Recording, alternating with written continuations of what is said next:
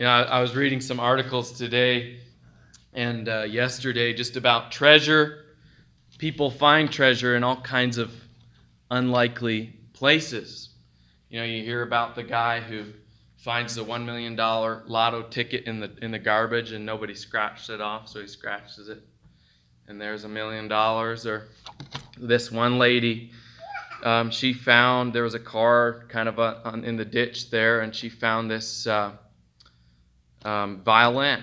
And here, a number of years down the road, and a number of different things, it's changed hands a little bit, and it was a $800,000 Stradivarius violin, which I don't think they got the $800,000 for it because it was illegally obtained. It had been stolen. And then I was also reading about this guy. He was given a cup by his grandfather, and it had these funny little faces. It was kind of brass, and he would use it. He was a young guy, and he had a pellet gun, so he would use it as a target. And a number of years later, when he was packing and leaving, a bit older, and he decided, well, I'll get it, see what somebody says about it. So it's kind of an old object, and here they found out that it was a Persian cup from, I forget how many years ago, pure gold, and so he got about $60,000 for that artifact. So his grandfather didn't know what he was giving his son. But as Christians, the thing is, we have the greatest treasure in the whole world. Nothing compares to knowing Jesus Christ. There's nothing more valuable than Himself. Knowing Him as Savior and Lord, for there is nothing and no one better than Him. Even our best falls short of His worth. Even the world's best cannot compete with the Lord Jesus Christ. And so as Paul writes to the Philippians in our text for this morning, he writes to remind them that Christ alone is our joy. Christ alone is our boast, that He alone is our confidence. He writes to remind them that those who give up all to gain Christ have gained the best thing, have not lost. They have gained the greatest return of all. Nothing compares to knowing Jesus Christ. Simple message, but so important that we understand, remember, and believe this truth. So if you would turn with me to Philippians chapter 3, we are going to begin by reading verses 1 and 2, and we'll continue on throughout the message all the way to verse 11. But we'll begin Philippians 3 and reading verses 1 and 2. Verse 1 begins this way. Finally, my brothers, rejoice in the Lord. To write the same things to you is no trouble to me, and a safeguard for you. Look out for the dogs, look out for the evildoers, look out for those who mutilate the flesh. Amen. What a great way to begin, hey? Well, as Paul begins this new section, he highlights rejoicing in the Lord. And we've seen this theme of joy repeated throughout Philippians, rejoicing in all circumstances. Paul was able to rejoice even in his time of trial in prison. And we come to this theme again. What I want you to notice here is that Paul says that our rejoicing comes in the Lord. What he is saying is that our rejoicing isn't based in the world. It isn't based in our situation. The true joy comes from knowing Jesus, from having a relationship with Him, being in Him. And that's what Paul is driving towards here in our passage. But he moves on. He takes a moment in the second half of verse 1 to say something seems at first a little bit disconnected, but it is connected. So let's read 1b. To write the same things to you is no trouble to me, and it is a safeguard for you. Watch out for the dogs, the evildoers, and the mutilators of the flesh. Now, at first glance, it doesn't seem to have anything to do with the joy of knowing Jesus, but it very much does. He's writing about an imminent threat to their joy in the Lord. Should they listen to these people, these dogs and evildoers, as he calls them? And we shall see that his answer to that threat is going to be to remind them of the value of the Lord Jesus Christ. When we remember the value of the Lord Jesus Christ and our joy in knowing him, that is what will strengthen us as we watch out. That is what will keep us as we watch out for these things. So what's that all about? Dogs and evildoers and mutilators of the flesh. I mean, who is Paul calling dogs? Well, in the early days of the church, there was a group of people that in the book of Acts are called the circumcision group. Many people have referred to them also as the Judaizers. And these were people who believed that God's people must accept the yoke of the Jewish law. And so they taught that Gentile believers had to be circumcised, if you're a man, and become Jews in order to be saved. They were adding to the gospel, essentially. They're saying you need Christ, but you folks who are Gentiles, you also need circumcision. You have to become an Israelite in essence. And now the apostles dealt with that in many places in Scripture. One example in Acts 15, this is really the first place that they spoke against this. They taught that we are saved by grace. Whether Jew or Gentile, it didn't matter who it was. The Lord had poured out his Spirit upon all peoples that they might believe in Jesus Christ and be saved. And so they taught that circumcision doesn't save anyone. But this teaching continued to be a threat in many of the churches. And so Paul addressed it in all sorts of different places. In the churches of Galatia, this was a big issue. It comes up a lot there. In fact, the point of his letter is to speak against these folks and to remind the Galatians of the true gospel. Well, here, Paul spends a few verses talking about this, reminding them, he says, of stuff that he had talked to them before. And he says, this is a safeguard for you. It's not a troublesome thing for me to repeat this. This is an important message for you to hear again. He warns them to watch out, that they would not believe these things, these teachings of Christ plus circumcision, Christ plus anything else.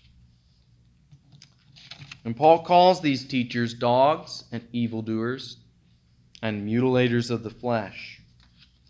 But, when Paul says that, he's not just flinging mud at them. He's not just name-calling. He has a purpose behind the things that he's saying. He's exposing the folly of their teaching. The long and short of it is that these self-proclaimed pure, righteous, and holy people were putting their confidence in circumcision and keeping the law, rather than God's grace through Christ. And so in their hearts, they were unclean dogs and evildoers. And really, their act of circumcision was no better than the pagans cutting themselves to appease the gods. It was meaningless. It was worthless, these things that they were priding themselves in, being confident in. So that was the false teachers and those who followed them. They were not sincere in their faith. They sought to add to the work of Jesus Christ. They did not believe Christ alone could save, or see that he is the greatest treasure. For they prized circumcision and these outward acts as more important or equal to the Lord Jesus Christ. They had put their confidence in themselves. And there are many such people like this to this day. People who have a form of godliness but deny the power of Christ. Deny that he alone can save. So what about us then? Where is our confidence? As those who are believers in the Lord Jesus Christ, where should it be? Verse 3 continues. For we, speaking to the church, we are the circumcision, who worship by the Spirit of God and glory in Christ Jesus, and put no confidence in the flesh. Paul refers here to all believers as the circumcision, or the true circumcision.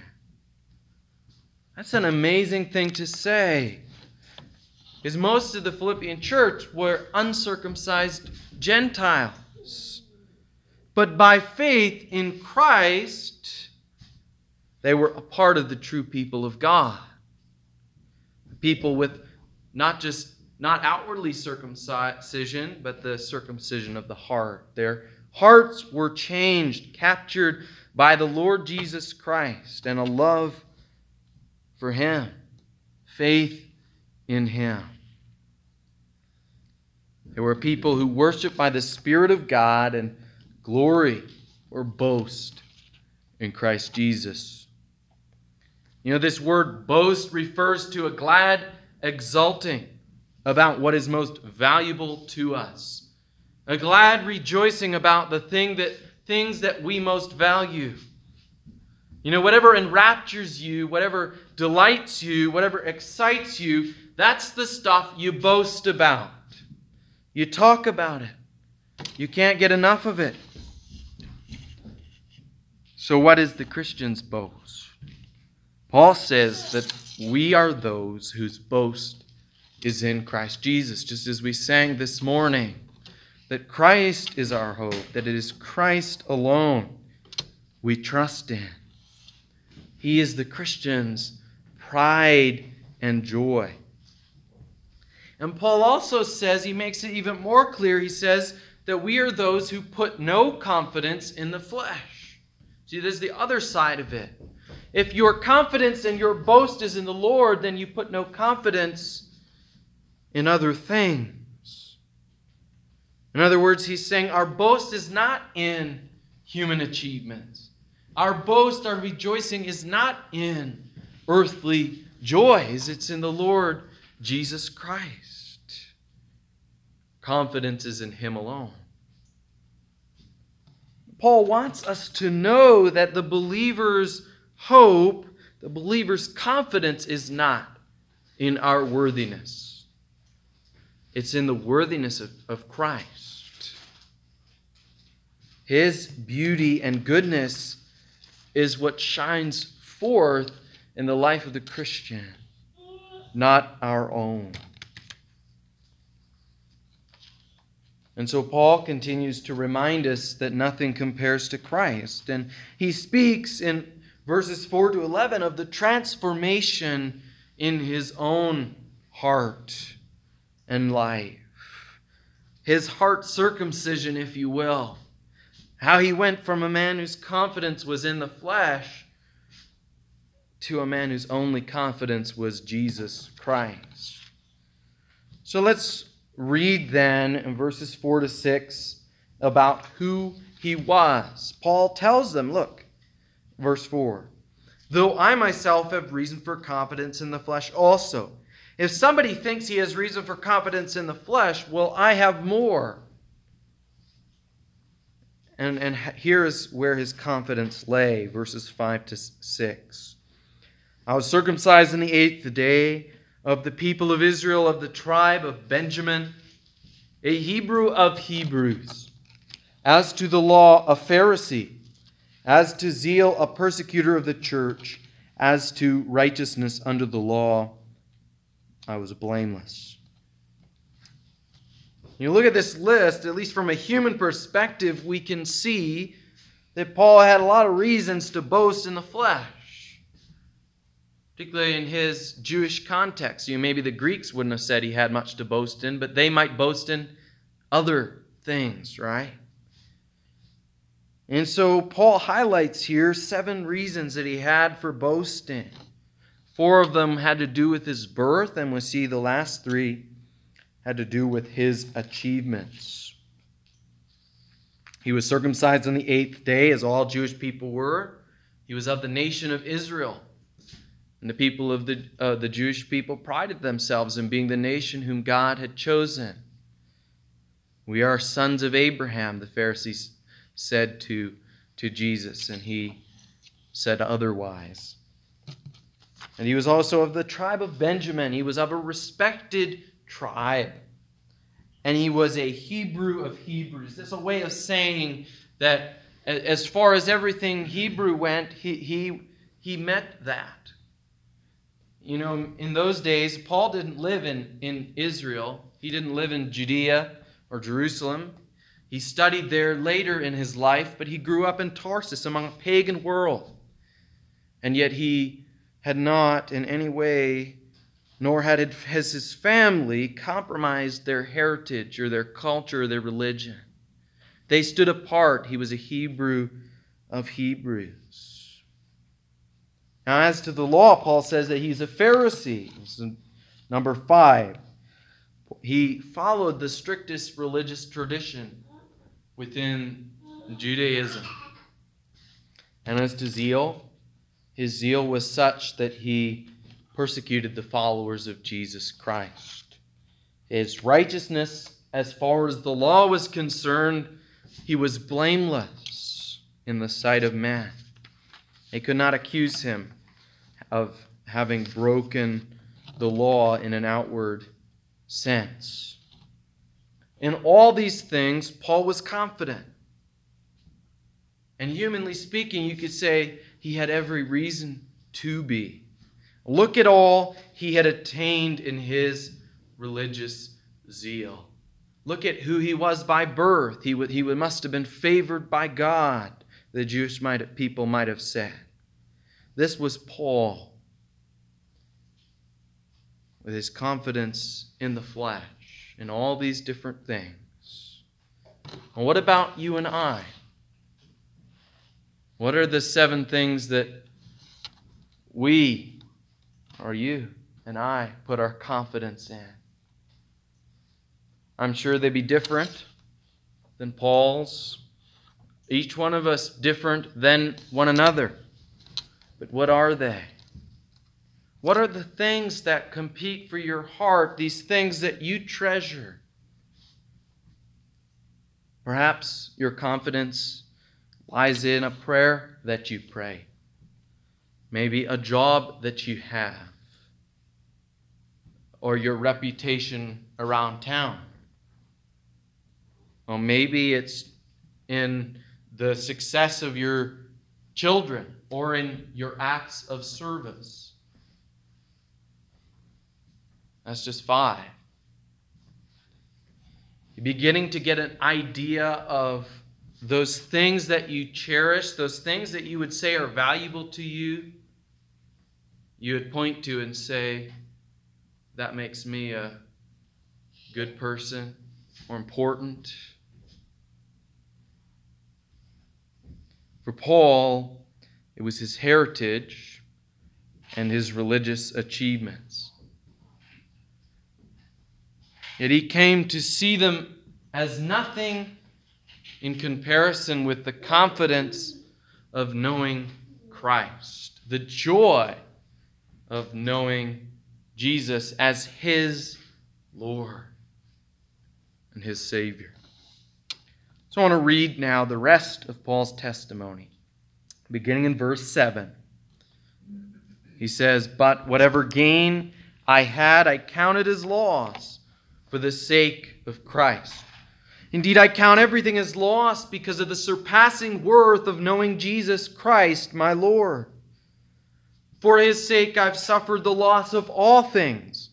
I count them as rubbish, that I might gain Christ and be found in him, not having a righteousness of my own that comes from the law, but that which comes through faith in Christ, the righteousness of God that depends on faith, that I might know him and the power of his resurrection, and may share his sufferings, becoming like him in his death, that by all means possible I may attain the resurrection from the dead.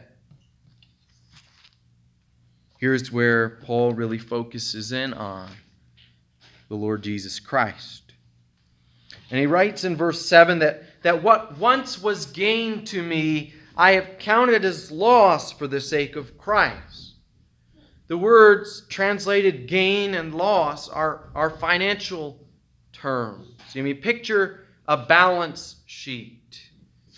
You have your assets on one side and you have your liabilities on the other. And what Paul is saying is that what once seemed like such an asset, it was such a treasure, my heritage, my achievements. I now see these things as a liability.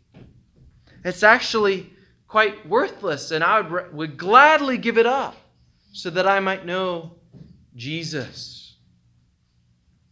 Now, that's not to say that everything Paul valued was then evil. His heritage was what it was, and he couldn't change who his parents were, nor did it matter. But that's the point, that these things don't matter in an ultimate sense. They do not save. They are not something we can place our confidence in, our joy in, or our worth in.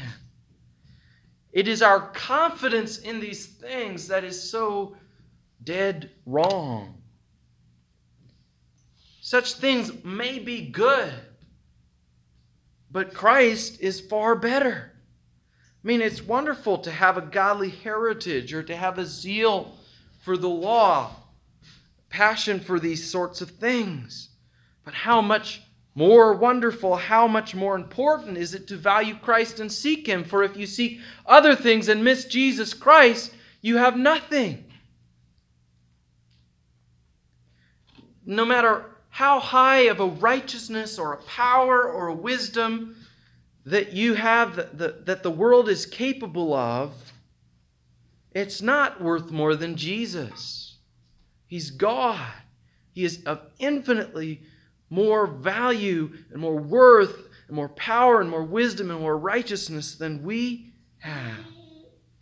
So when Paul refers in verse 8 to the surpassing worth of knowing Jesus, he's saying in his strongest language as possible, our greatest treasures are worth nothing compared to him. They're worth nothing compared to the supreme value of knowing Jesus. Our greatest works mean nothing. They aren't assets. Jesus is the only treasure that matters. You see, Christ has done what heritage cannot do. He's done what success and sincere zeal cannot do. He's done what the law cannot do. He took the debt of sin. Colossians chapter 2, verse 14. This debt that we could never repay. No matter how many assets you stack up, the debt of sin is something that is greater. And he took that debt and he nailed it to the cross. He canceled the record of debt and paid it in full by his own blood. And when faced with that reality, now we can cling to the things that we value and treasure and hold on to them, only to find out in the end that they weren't worth quite as much as we thought. They're not going to get you anywhere. Or we can respond to the gospel with faith, like Paul, who again, verse 8 says, considered everything else as loss, and he willingly gave up all these things that he might know Christ all the more. As Paul's heart was changed by the beauty of Christ, he even calls what was once so important rubbish, excrement. It was just worthless garbage to him. You see, no longer would he boast in his family heritage or all of his religious works and zeal, because they had only blinded his eyes to his own unrighteousness. But when Paul, like the man who found the treasure in the field, he saw how valuable it was. He saw that it was worth giving up all that he had once treasured to gain the true treasure of knowing Christ and being a part of his life and experiencing all the blessings that come along with that. All that he gives in his grace. And here's the amazing thing about knowing Jesus. When you know Jesus, you enter into a relationship with the Creator of the universe. That's staggering. It's amazing. Verse 9 says that we might be found in Him, having a righteousness not of our own that comes from the law, but that comes through faith in Christ. The righteousness of God that depends on faith. You know what this means? It means that we become righteous not by our value, our loveliness, our power, or our wisdom, but through faith in Christ. And it's a gift of God, a gift from the God who is infinitely more valuable, infinitely more lovely, infinitely more powerful and more wise than anything else in the entire world. He paid the price in full, that we might enjoy His worthiness, that we might enjoy fellowship with Him and boast in His salvation. Not only is Christ more worthy than anything else, He invites us to know Him intimately and to rest in His worthiness, which is far more than anything that we ever could be or do on our own. Our best cannot compare to His matchless word, but in His best, by faith in Him, we are righteous in God's sight. And you know there's more. In gaining Christ, we find that it's not just that we're declared righteous, that we're justified. In verse 10, Paul speaks of knowing the power of Christ's resurrection and sharing in Christ's sufferings, becoming like Jesus. This is sanctification. God making us like His Son. Being given the privilege of going through life and even suffering for His sake, that we might become like Him in His death. And we also see in verse 11, Paul trusts that He'll be raised up on the last day. The language there, he kind of speaks, how's it go? That by any means possible I may attain the resurrection from the dead. May seem kind of like, is he sure? Is he going to get there? We'll see next week. Paul again makes it clear, it's not that I have obtained this, but Christ Jesus has made me His own. And so Paul could speak of being justified, being sanctified, being glorified, raised from the dead, all because Jesus is worthy. When we think of that, when we recognize that, we see that nothing compares to knowing Christ and rejoicing in our relationship with Him, being able to call Him my Lord, my God, my Savior, my friend. When you know Jesus, what once was so valuable to you seems like nothing compared to the surpassing value of Christ. He's the best thing. Our justification, our continuing on with Him, and our sanctification as the Lord prepares us for His presence, and our glorification, our being raised from the dead to life with Him forever. All of this flows from an intimate relationship with the Son of God, trusting in Him alone, confident in Him and His worth. He is worthy. Do you know Jesus? Is Jesus of all surpassing worth? Do you want to know Him? Will you cast aside all self-righteousness to receive Christ's righteousness by faith? What treasures grip your heart and pull you away from the goodness of Jesus? Will you let go of them for something better, for a relationship with Christ? And trust yourself to Him today. That Paul's words become your own, that you could say like him with honesty from a heart that is true to Christ. Those things that seem so glamorous, I now see as just worthless garbage in comparison to Christ. These things that I once loved no longer hold any appeal for me, for my heart no longer loves them. And my will is no longer enslaved to them.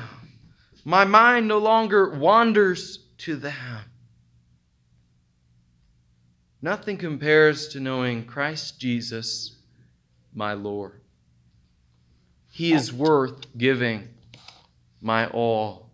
He is worth giving our all. He is the greatest treasure, the one of all surpassing worth.